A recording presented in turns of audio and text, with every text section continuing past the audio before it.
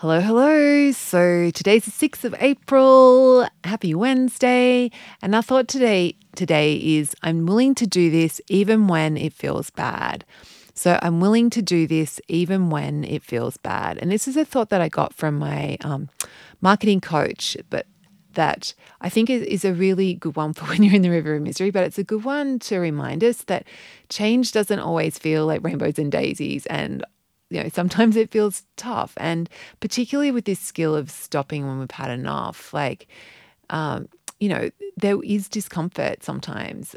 A lot of the time there is some discomfort, and there is some that pull between the conflicting desire between the desire to listen to your body and stop, and then also the desire to just keep having that immediate pleasure of eating the food. So I think just reminding ourselves that, yes, that I am actually going to be willing to do this even when it feels bad, even when it feels hard, it taps you into your resilience. It taps you into your determination.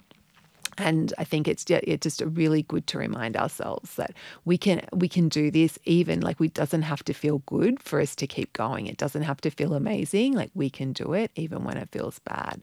So thought for today, I'm willing to do this even when it feels bad.